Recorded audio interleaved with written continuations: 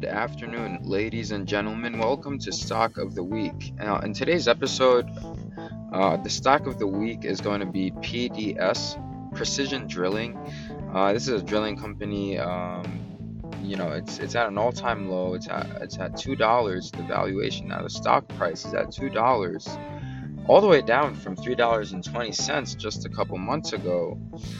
Definitely a stock to invest in. This is a stock that is going through an all-time low, and it's going to have its correction period in the next 5 to 10 days, we assume. It's going to go back up to 3. Projections say even 4. I do recommend looking into it and definitely seeing if you can get in. This is a great time. Anyway, that's it for today, guys. PDS. Good luck, goodbye, and happy investing.